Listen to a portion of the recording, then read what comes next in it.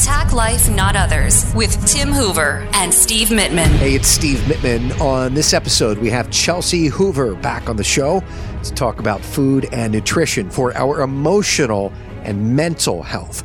You know, we often talk about nutrition for our physical bodies, and yes, of course, that's important, but it's also just as important to realize the connection between the food we eat and our minds.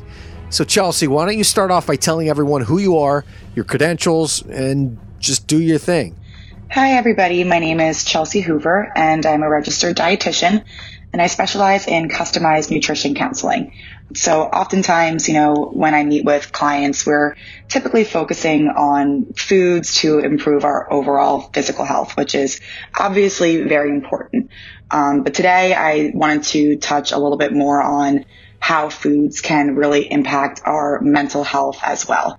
And obviously, we all know that during this time, everybody is experiencing higher stress or higher anxiety, or, maybe just some overall depression just from everything that's going on in the world.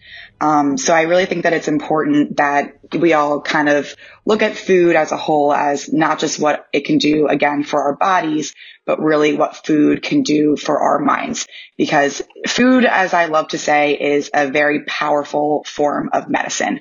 And I think that it's sometimes overlooked, obviously. So again, what we're going to talk about today is just some foods that we can incorporate into our daily lives that can hopefully just help to improve overall our mental health and just, help manage any stress or anxiety.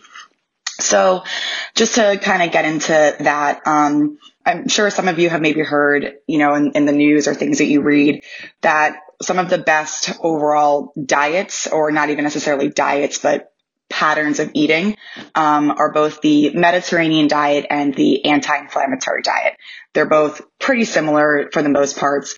And they found that people who follow the Mediterranean diet and, the ways of living have been found to be the overall healthiest people. So really that's kind of the main point of what we're going to focus on today. So as far as the general points of the Mediterranean diet, it's foods that obviously enhance your physical and mental health, but also foods that can inhibit your mental and physical health. Some of those foods, as I've kind of discussed in the past podcasts, are things like sugar and refined carbs, like a lot of bread or white pasta, fried foods, sugary drinks, all those kinds of, foods that taste really good, but aren't necessarily the best for our health. That can really kind of do more to our bodies and our minds, in a negative capacity than we think. Not to say that you can never have those foods again, but obviously to try to keep those foods limited and in moderation. The alternative aspect of that for things like the anti-inflammatory diet or the Mediterranean diet are the foods that you really want to work more into your regular, daily routine, just because they do enhance your overall health and mood and, how we feel in general. And we just want to try and make sure that we're getting these foods in as much as possible. A big one to start off with are our omega-3s, as again, I'm sure a lot of us have heard of. And I know that many people usually will take a fish oil supplement in order to get their omega-3s, which can definitely be very helpful. But again, as I always like to say, your body is always going to absorb nutrients and get more out of foods from whole foods versus a supplement. So whenever you can get real omegas from food sources versus a pill or a supplement, that's going to be 10 times more effective than any supplement that you take. So where do we find our omega-3s? That's from our fatty fish, like our salmon, tuna. It's also found in some nuts and seeds like walnuts, chia, flaxseed. And what they've found to be the most beneficial about omegas, yes, it's helpful for joint health, but also very, very helpful for brain function and brain health in general. So they found that eating more omegas can really help to lower your risk of depression and lower levels of stress and anxiety. Next thing that in general is also just, something that we want to work in for our immune systems and our overall physical health, but fruits and vegetables that are high in antioxidants. And we know that antioxidants are nutrients that help to fight or combat toxins, whether it's from the air or from foods or whatever, wherever, you may come in contact with it. So the more that you can get your antioxidants from foods, the more beneficial you'll be your overall health will be. So what are some foods that are high in antioxidants? One of the main foods are your berries. So strawberries, blueberries, raspberries. That's where you get, again, a lot of those great nutrients that are going to help combat any stressors or toxins in your body. And the reason for this is that antioxidants in general help to also manage inflammation. And when we think about inflammation, we think like when your joints get inflamed, you feel some pain in your joints or something like that. But inflammation can also be found in, ways that lead to depression, or that they can be associated with mood disorders as well. So if there's, just chronic inflammation in your body in general, it doesn't necessarily, affect your body. It affects your mind as well. So again, trying to work in those antioxidants from food sources is super important. Another kind of random food, but again, also proven to show benefits, are bananas. They're actually very high in B6, which help to produce serotonin and dopamine within the body. And these are our feel-good chemicals. So whenever we're eating more of these feel-good chemicals, when it's coming from food sources, again, that's only going to help us lower that risk of depression or lower, those mood disorders, and hopefully help to increase our mood and make us feel better throughout the day. Also super important for exercise as well. If you exercise, getting in electrolytes like potassium, trying to avoid any muscle cramps or injuries and things like that. Next on the list are our nuts and seeds. This is another one that the food group in general has shown to produce serotonin in the body as well, which is, again, just helpful for healthy brain function. Lastly, as far as promoting mental health and, just lowering that risk of depression or anxiety, are our fermented foods. And the reason for this is because fermented foods really help to promote overall gut health. And they found that when your gut is healthy, it's very much associated with your mental health as well.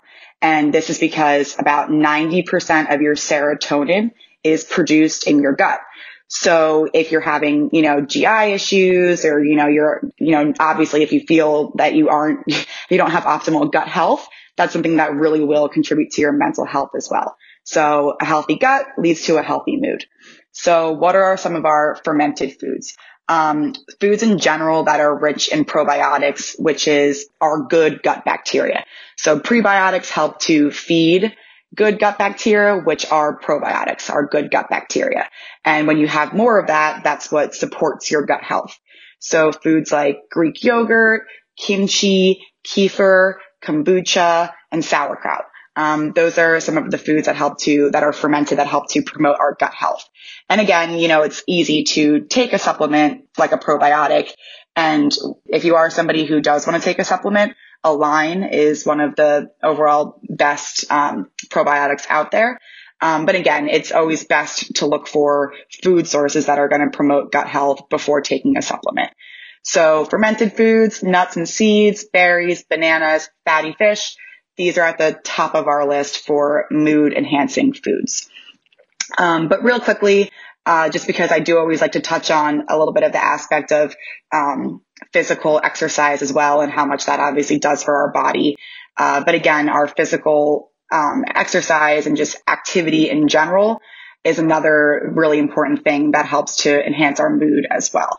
So we know that exercise in general is what helps our body to produce endorphins, which is like our feel good, happy hormone. So I always tell my clients that you don't have to necessarily do an hour workout or go for a really long run or do something super intense or high cardio. Especially if it's a day that you just feel like you don't have the energy, or maybe you're not in the mood. So doing something like 20 minutes of yoga, or just like going for a walk with a friend, even just getting outdoors in general is shown to, fresh air and sunlight, getting vitamin D. All of these things are super, super important for our mood health, and also just even regulating our sleep cycle. Our circadian rhythm, it plays a big role in mood and anxiety and depression. So when we're not getting outside and when we're not getting our vitamin D, that's something that really throws off our mood in general. So even just 10 to 15 minutes a day of getting outside in natural light and breathing some fresh air can all be, super simple things that we can do just to feel a little bit better during the day. I know People used to tell me a lot when they were going into work, they had a busy work day, but they at least would take an hour for lunch, and they would maybe go out for a walk and get lunch somewhere, or just step away from the computer and, take a break. And that's something that people are not doing as much today. And again, it really seems to be impacting their mood. So, again, obviously food and exercise are very, very important for our physical health. But when we look at it as being important for our mental health and just how much food and exercise plays into how we feel, on the day in to day out, that's as important as our physical health. So every little bit counts. Try to incorporate the foods that are going to make you feel good, and try to get out and walk a little bit, get some fresh air and sunlight, and it'll do a world of difference. All right, there you have it. Good stuff, Chelsea. Thank you so much. Thank you very much for having me on. I hope to be on again soon. Thank you for listening to Attack Life, Not Others. Subscribe to our podcast. And for more on our way of life through the martial arts, go to hooverkarate.com. This has been a Steve Mittinen social media creation. SteveMittinensocialmedia.com.